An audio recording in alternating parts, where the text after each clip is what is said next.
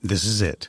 The putt to win the tournament. If you sink it, the championship is yours. But on your backswing, your hat falls over your eyes. Is this how you're running your business? Poor visibility because you're still relying on spreadsheets and outdated finance software? To see the full picture, you need to upgrade to NetSuite by Oracle. NetSuite is the #1 cloud financial system to power your growth. With visibility and control of your financials, inventory, HR, planning, budget, and more, NetSuite is everything you need to grow, all in one place. With NetSuite, you can automate your processes and close your books in no time while staying well ahead of your competition. 93% of surveyed businesses increased their visibility and control after upgrading to NetSuite. Over 27,000 businesses already use NetSuite. And right now, through the end of the year, NetSuite is offering a one-of-a-kind financing program to those ready to upgrade at netsuite.com/C-Suite. Head to netsuite.com/C-Suite for special end-of-year financing on the #1 financial system for growing businesses. netsuite.com/C-Suite.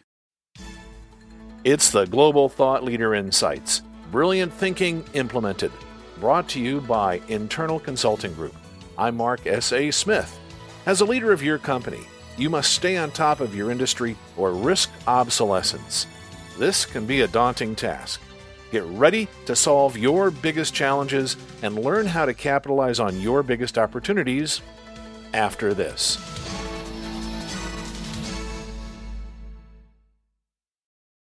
Executives depend on external advisors to fill knowledge and experience gaps, to help them make a case for change, or to have an experienced mind audit their thinking. Internal Consulting Group brings together a wide range of proven thought leaders from around the globe and makes them available to you. Get access to insights, advice, and the tools you need to succeed. Learn more at internalconsulting.com. Our guest today is Alain Meloche, who is an expert at pricing. He is the practice leader of strategic pricing at the Internal Consulting Group.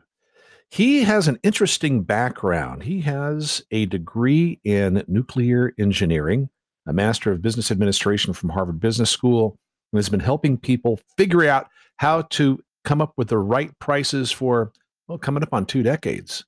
Welcome, Alain. Thank you. Happy to be here. And we've got a lot of interesting ideas because pricing is a mystery for a lot of people. And if you get it right, it can make you a lot of money.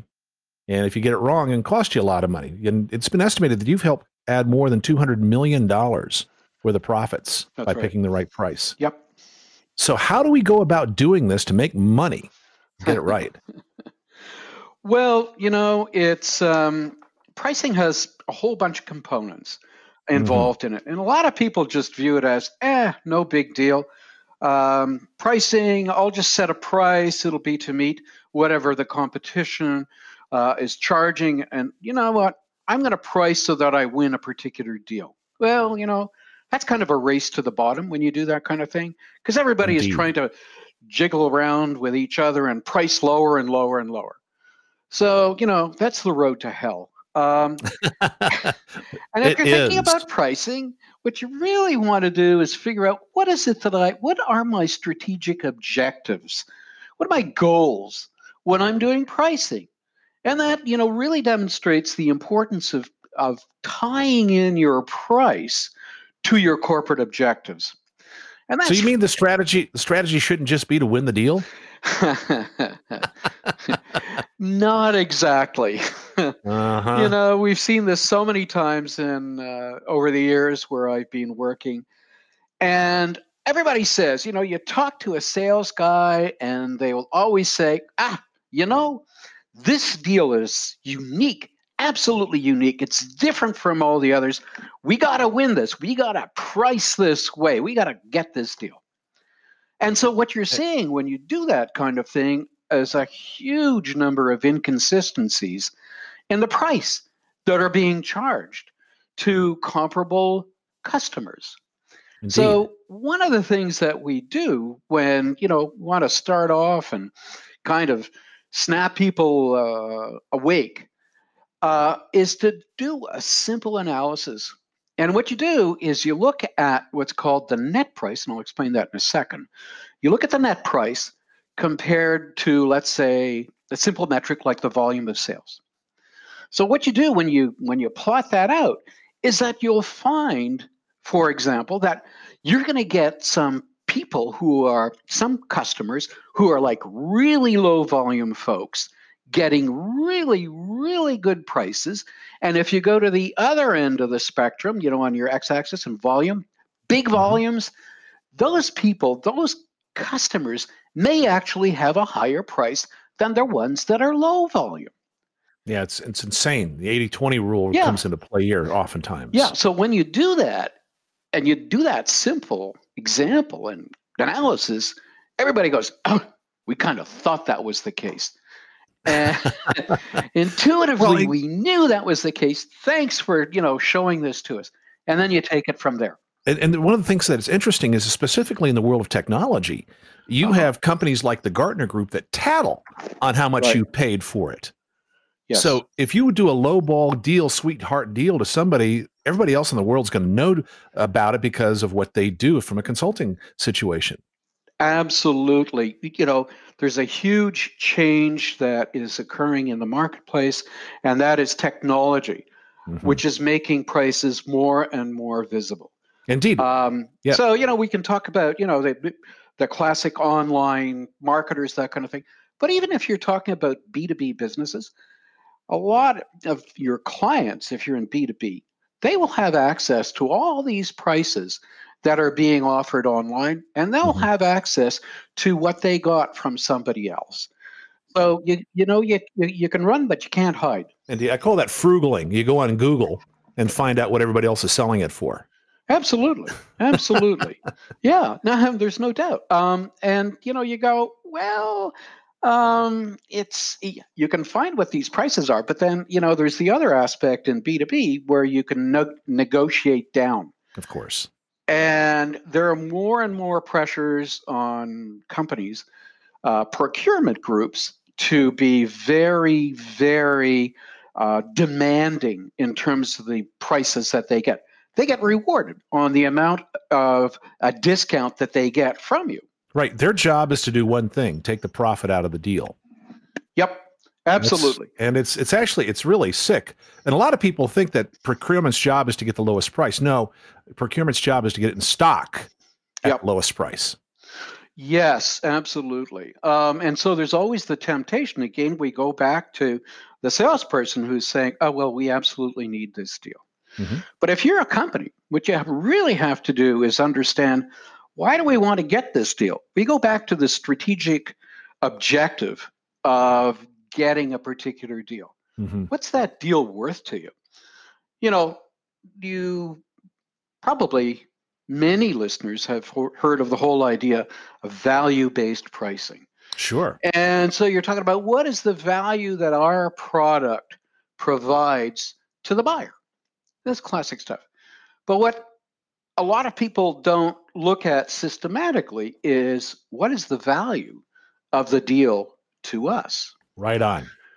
So we had a client some time ago, and they were introducing new DNA-based testing kits, and it was brand new in the marketplace. And they were trying to understand, well, how are we going to price these things, because it's brand new. And so what we did is we tried to identify, what are the attributes of value to the customer? For example, the large research hospitals, that kind of thing, or the reference labs and all that kind of stuff. So what we did is we worked with the client to identify what are the attributes that people are looking at. Well, there are two elements. One is revenue generation, and you can break that down into a whole bunch of little subgroups, and cost reduction. And so, again, there are a whole bunch of little sub-attributes to that. And then what we did is we worked with the team to figure out, okay, what's the importance of each one of those things depending upon who the customer is. So research labs or hospitals will look at things differently. They'll weigh things differently from the other guys. So that was one element. But then they said, okay, so we want to get into these markets. What's the value to us of selling this? So what they looked at, again, same thing, revenue generation, cost reduction. And they said, okay, so what are the elements of revenue generation that we can get? Well, it's just the pure sales of this item. It's an entry into this client and the potential for other sales, blah, blah, blah, blah, blah, blah. You go on like that. And what you can do is you can actually quantify what that's worth to you for segments, and within those segments for particular customers themselves. So what that does is that gives you really good guidelines as to how much of a discount you should be prepared to offer. And it's a great guideline for your sales organization. It's a discipline that you're providing them. I think that's a really important point. It is a discipline because every deal needs to be either profitable or strategic. Yes. Yeah. And the point here is let's make sure that the discount is a strategic concept. Absolutely. Yet I believe even more importantly, let's make sure the price is set right so discounts become maybe more of a negotiation approach versus a go-to-market approach. Exactly. So again, what they did, the go-to-market approach, what this company did was to say, okay, what's the incremental value of our product compared to the tests that exist right now? And what should be the incremental price that we charge given that incremental value? And you start from there. This is what we offer. This is, what the client gets by, taking on our product. One of the issues, so you start from there. But one of the other issues is, okay, so if you're saying I'm taking all of the incremental value that I'm providing to the client, what's the point to the client of buying your product? Because you're taking everything back that you offered to them. So you got to figure out, what can we do? How can we share in the value that we're providing? And that's quite a set of discussions that people will have within a company, especially when a new product is being offered and provided. Yeah, especially when we're cracking into a new market, one of our advantages, of course, is first mover. Right. Because we can have a massive impact on our marketplace. And we see this all the time. For example, Uber. Uber was a first mover. Everybody else is trying to catch up. That's right. And it really, absolutely, it doesn't really matter. So what's the approach that you take for pricing? How do we come up with the right price? You've talked something about value to the organization, value to the customer. And so walk through for me how you come up with doing this. Well, the view that we take on is that there are two basic components to pricing. One is your pricing activities, so that talks to the strategy. What do we want to achieve with our prices? And the next component of these pricing activities is the implementation of that strategy. So how do we set the prices that will match, and help implement our pricing strategy? The other component then is, okay, you've got your list prices, you've got the structures, you've got the levels, that kind of thing. Then, okay, so you're going out in the field. And so then you're quoting a price. What are the prices that we're offering? And again, what we're doing, as I said before, is to balance the individual quote with the corporate objectives. The next step, of course, is to negotiate those prices. And this is where it's important, and we were alluding to this before in our conversation, is to make sure that the sales organization has an understanding of what the flexibility is, what they can do. So what we do is we call those things price guardrails. So there's an upper limit and then there's a lower limit. And if you're trying to go below that, limit of price, you got to have a process that allows you within the organization to talk to other people and to get some decision makers that provide these exceptions. Indeed. And what I've seen is a lot of this is sales cultural. Yes. In some sales cultures, discounting is part of the strategy. In others, staying focused on value is part of the strategy. And also, I think a big part of it has to do with how the salespeople are compensated. Oh, totally. Absolutely. You want a system that rewards the behaviors that will be consistent with what your corporate goals are. And that's a huge issue. Frequently, and organizations classically will just reward them on, sales volumes, so on and so forth, and not really have incremental incentives for these people to achieve these profitability goals or market share penetration goals or whatever. They're not explicitly tied in to the goals that we have as an organization. That's a critical point. And it screws up all the pricing strategy. Totally. Yeah, absolutely. And what you get is exactly what I was talking about before, where you have this scatter plot that is almost random in terms of the price that people get at the end of the day. Indeed. Because you're not incentivizing, you're not, guiding the behavior of your sales people to be consistent with what your objectives are. Frequently, people in companies don't even have a clue as to what's going on, except for a generalized sense that something is really wrong. We're giving away too many things.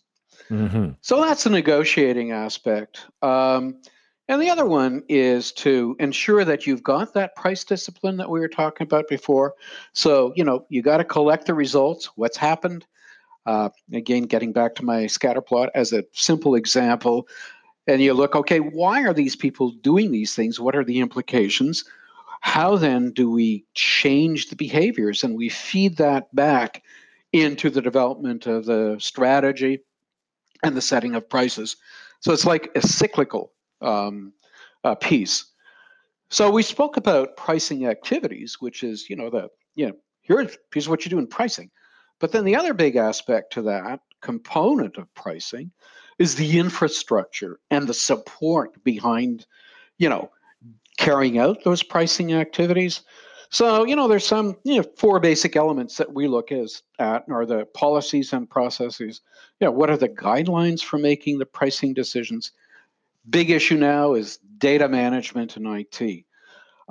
So much has changed in terms of the technology that is becoming more and more central to organizations when they do the pricing.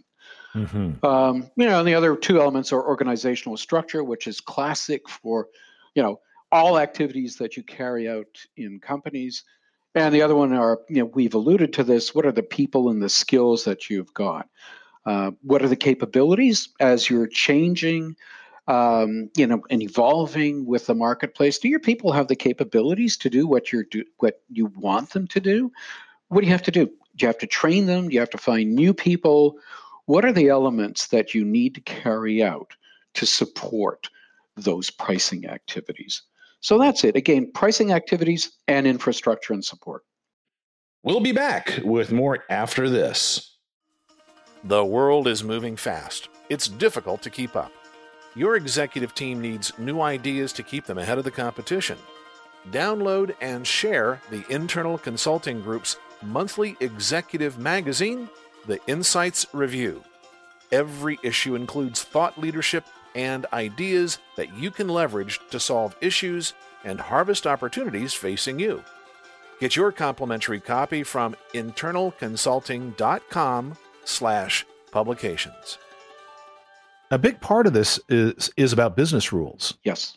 And not strategic business rules, tactical business rules. Right. And then as we've also dialed in here, there's this cultural aspect to it. Oh, it's huge. And today we're going through a lot of forces are coming at us to reduce prices everywhere we can, thanks to things such as Moore's Law in technology, where technology gets cheaper and cheaper and cheaper for a given capability. Right. And then the other aspect of that is just the maturity of companies coming at this pricing strategy. Mm-hmm. And I know you've done a lot of work around identifying where a company is as far as their maturity and understanding how to price. Right. Share with our listeners some insights around your experience in company maturity and integrating all these elements. Right. So what we do is we look at what a company does and we break that down into these different components that I spoke about and break it down further. And we try to understand, what is the performance level that companies have relative to each of these? So, you go at the low end and we don't do this at all, to the high end, like we're kind of world class. Mm-hmm. And we're not the only ones. There have been a lot of studies that have been carried out along these lines. And what all the researchers and what we have found is that most companies are, at the very bottom level, and we would say that they have ineffective pricing processes, where pricing is ad hoc. There's no specific pricing strategy. And pricing is based, on previous prices. That's one of the curses of pricing. It's like legacy pricing. People are afraid to move away from the prices that have been charged in the past. And it's like, oh, no, we're afraid. We're really afraid to increase prices. Yep. And again, that one fellow that we all know, Warren Buffett, I think, has captured that quite well. And he said, if you have to hold the prayer session before raising your prices by 10%, then you've got a terrible business. That would be a terrible business. A lot of people at that level also work at cost plus. Absolutely. Which means that they are at the mercy of their suppliers. Totally. And do you think that Apple does cost plus?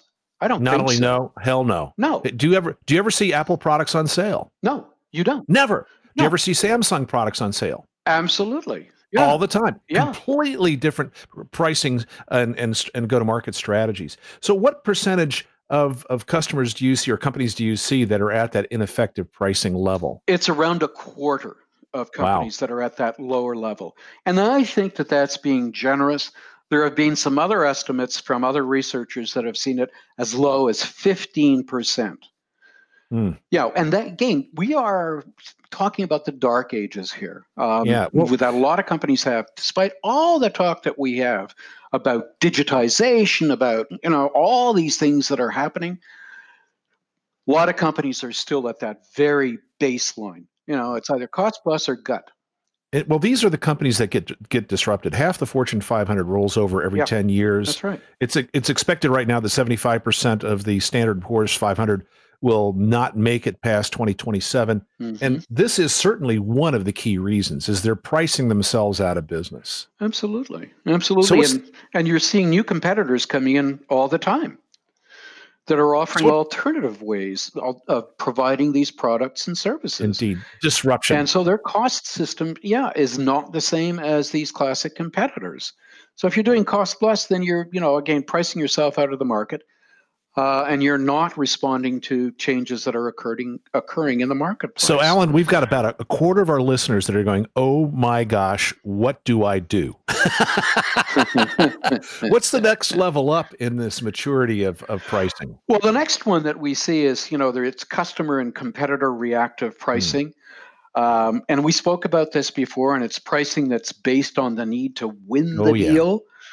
And all those deals are special and unique. No, they're not. And so what you're seeing are these broad margin variances that I spoke about. And we're seeing that, 20% of the companies are at that level. So between level number 1 and level number 2, we're talking about 50% of companies that are at the very lower levels in terms of pricing. And at total risk of being disrupted. Yeah, absolutely. Yeah, dangerous. Again, if it's competitive reactive pricing, we just spoke about that. You're getting a new group of competitors. You can't. They're going to eat your lunch. That's right. Unless you really know strategically what you want to achieve with your pricing. All right. So half of our listeners now are going, all right, Alain, help me out. How do I improve my growing up a little bit here with my pricing strategy? How can I improve my maturity? Right. What's next? What's the next one? Right. Oh, the next one is, you've got pricing and controls where controls are in place, where you've got robust systems and processes that are in place to minimize unjustified deviations from list prices. And again, this is where technology can come in. And, doing something like that is not that sophisticated technologically, but it's using simple tools that we have in technology, even if it's looking at Excel spreadsheets and really understanding how, what you're going to measure and how you're going to use even those little Excel spreadsheets to create dashboards to understand what's happening. Why are we doing this? Why are things deviating so much from list prices? I might have, salesperson A who's constantly discounting drastically compared to salesperson C who's actually maintaining these prices, fairly well and not discounting too much. So you can do an analysis and look at what's going on within your organization. Again, it doesn't have to be that complicated. And here What you might have at this level, again, is, unsophisticated methods to set your list prices. But at least we have some controls in place. So this is a sort of the initial stage of maturity where we're starting to gain some control here. Absolutely. You've begun to understand what is going on and to, as you say, establish some controls over what's going on. And that's about 20%. So we're now up to about 70% of companies that are in those first three levels. Now, mind you, there's a total of 7 levels. So we're just talking 70% of companies that are at the lower 3. So the next few levels are rarefied air. And if you can do these things, you're going to create extraordinary business advantage. Absolutely. Yeah. So you're talking about the next one is strategically and analytically driven pricing.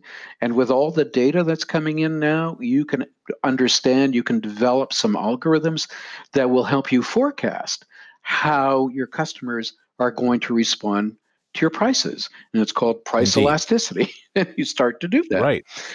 Well, we can use the 80-20 rule where 20% of our customers are willing to pay more. Yes, absolutely. And I think there was Bourdain once said that, when he was selling cocaine, they were having a great market for the cocaine because he was charging a lot. And then when he went into the food business, they were really, really floundering, no pun intended. But he used the cocaine model, and they raised their prices. And as soon as they raised their prices, business flourished. And so, people were prepared to pay for this because there's a natural assumption. If you're paying more, you got more value. That's exactly right. Cialdini, in his book, Influence the Psychology of Persuasion, quotes a number of extraordinary studies about increasing the price, increase the sales velocity. Oh, absolutely. So that's that strategic and analytically driven pricing. Oh, for sure. And about what percentage of the folks do you work with are about that level? About 10%. Aha. It is rarefied air indeed. Yeah, we're getting fairly small, 10, 15%. And then you're looking at, value-based pricing, which is the next level. It reflects, segmented willingness to pay based on the benefits provided. And that's one of the big issues. A lot of companies really don't have segmentation models. Is this the idea of good, better, best? Yeah, kind of. But, what you're looking at is to look at the characteristics of your customers that will be correlated to the way that they respond to price. So this is Timex versus Rolex. Yeah, exactly. That's right. That's exactly a good, they both tell the time. Way of putting it. But something like this is a little bit trickier to apply. Obviously, fewer companies apply this because value, especially in a consumer market, is something that is difficult to really pinpoint. And there are a number of elements that go into value. It's a moving target. Classic example. I don't know if you remember this. Years ago, Volkswagen decided to introduce the Volkswagen Phaeton. Do you remember that? I don't remember the Phaeton. Those are fighting words. Bring it on. Tell me the story. Yeah, they are fighting words, and they got fighting down. But what happened was that the product was developed by a bunch of engineers at Volkswagen who really thought that value came from engineering quality of the product, blah, blah, blah, blah, blah. Well, guess what?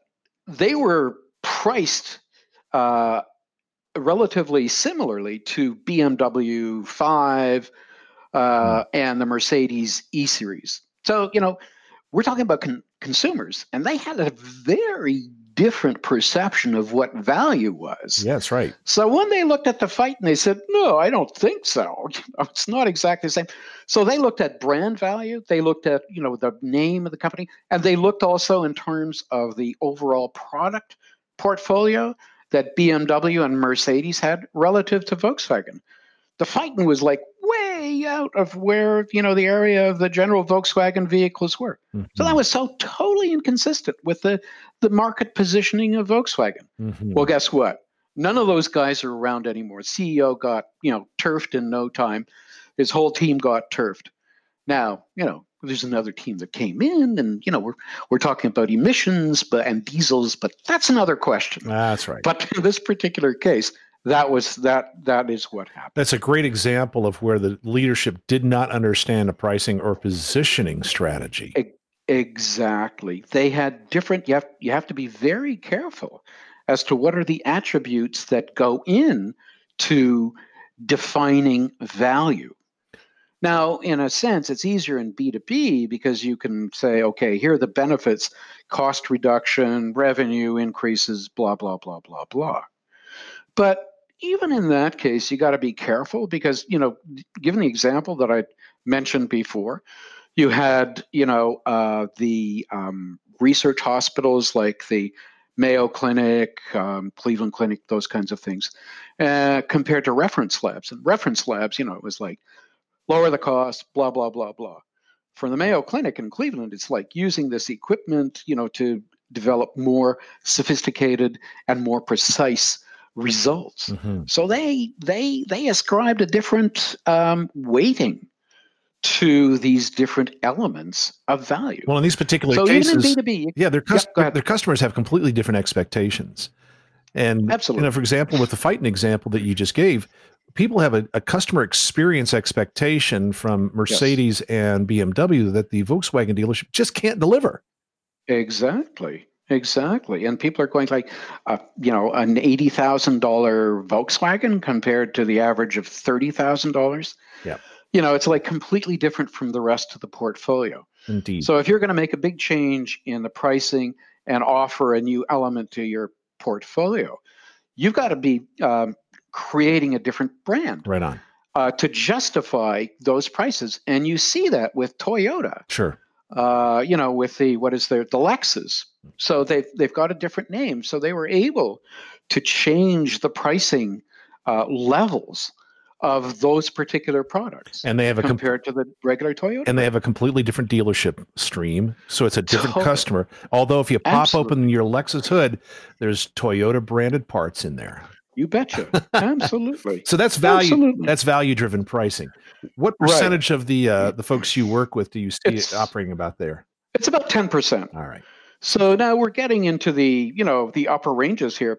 Like we've covered, there's about 94% of companies that are at that level or below. Interesting. And then if you're talking about the two upper levels, the second highest level in terms of maturity is where you've got optimized pricing, you've got rules-based pricing, you've got a pricing team that's there. So is this like working with senior level? Is this like what airlines do? Yeah. When they're trying to maximize volume control and seat pricing. Absolutely. Where the seat prices from day to day changes from day to day. Yep. All right. Yeah. Mm-hmm. Because what they're doing when you say, you got to be optimized is kind of a loaded word here. Indeed. What do you mean by optimized? In terms of the airlines, it's the load factors that are really significant for them. So that is how their optimization models work. But you might want to say, okay, if I'm introducing a new product into the marketplace, again, as this medical devices company did, you might want to say, well, we really want to get market penetration. Mm-hmm.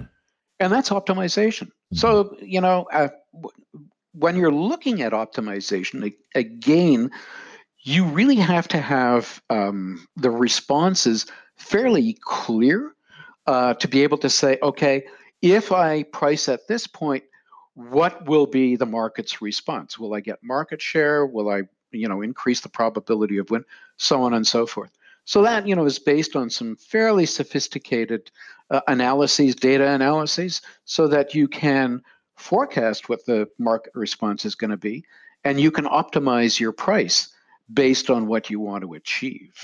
And so that, that takes a fairly sophisticated set of processes and analytics that are in place. Indeed. And again, it's tied very closely to achieving corporate goals by market, by segment, by product, and so on and so forth. And that's 5%, of our base of clients that are there. So now we're up at the upper 1% after this point. And that's where you've got pricing excellence. You've got optimized price setting, and you've got optimized price getting. So you've got, there's a culture that's dedicated to pricing. You've got sophisticated tools. You've got continuous improvement. And, what you're doing is you're really bringing together all the elements that I spoke about earlier. And what you do is you really look at this case as pricing being a process, not just a one-term shot. It just is ongoing, and it involves all the elements of the corporation. Just give me an example of a company that does this, operates at this level. I would say that Apple. Yeah, they pop into mind immediately. Absolutely. They're very definitely at the top of the game. Microsoft, to a lesser extent, Google, in terms of the new products that they're offering, they certainly have a strong sense. They're the big companies that use a lot of analytics. Amazon is another one that comes to mind. Sure. Those are the companies really where, you're seeing all things, all cylinders firing at the same time. Indeed. Involving all these processes. Now, you could say, well, yeah, they got a lot of data. True, they have a lot of data. And they do something with it. They do, absolutely. And that's really key. Not all companies have that, though. And so the companies that don't necessarily have that amount of data, what they really do to be at this level is that they really have a culture that's dedicated to pricing. They know what they want. All people understand what they have to do about pricing. And, you've got this attitude of a continuous improvement that goes on. So we have listeners here now that are trying to identify where they are in this stack. Yeah. And I think that probably most of our listeners are somewhere in the first four, maybe up to the value-driven pricing. Right. Yep. And what that indicates is, listener, you probably need to have a conversation with Alain. Yeah. And the reason why is because anything he charges you is going to be made up in better pricing. Absolutely. Oh, the returns on pricing projects are very significant, typically 10 to 1. But if you look at, again, a lot of research that's being done by companies such as McKinsey, Deloitte, BCG, CompuStat, so on and so forth, they all find comparable results. And that is that pricing is the most significant lever that you've got in improving margins. And the research that's been done indicates that if you have a 1% improvement in pricing, it gives you an 11% improvement in your operating profit, as opposed to many of the other fixed. Yeah. Of course, that makes complete sense, because if you can increase price and everything else remains the same, it drops straight down to your bottom line. That's exactly right. That's how this number comes about. Again, they've done the Fortune 1000 companies, and they've done that calculation, and it does translate into approximately an 11% impact on your bottom line, as opposed to, if you're reducing your fixed costs by, let's say, 1%, that only goes to a 2.3% improvement in your bottom line. Not a lot. It's not a lot. The ability to raise prices and make them stick is the hallmark of a company who's going to be in business, be profitable, and generate more revenue for their shareholders. Without absolutely. Absolutely. So, and you were mentioning how people can try to get an understanding of where they are along these maturity levels. What we do is we have ICG's got a quick pricing assessment that's online, and it takes you through the different components that I mentioned briefly during this conversation, and it asks you to evaluate how you sit on a scale of 1 to 7. And also what it does is it asks you your perceptions in terms of how important each one of these elements are to you. And that's what makes it really interesting, because, you can say, well, I rate a 7 on a particular element, but it's not that important to me. Like, okay, so who cares? Honestly.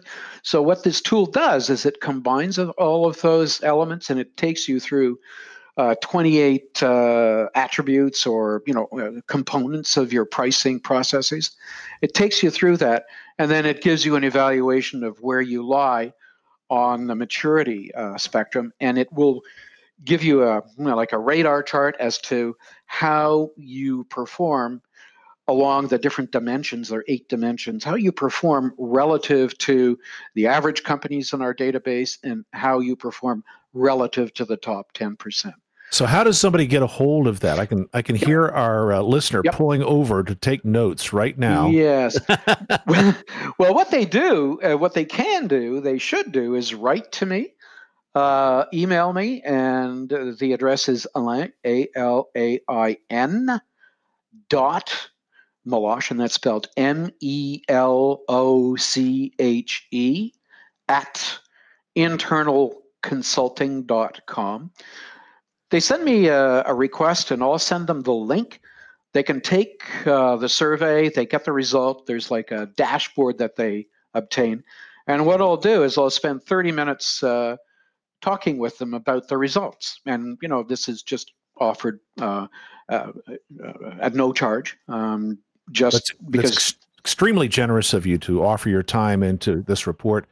So, listener, my suggestion is make sure you do this. If you're responsible for profit and loss, if you're responsible for the shareholder value of your organization, take up on this extraordinary offer.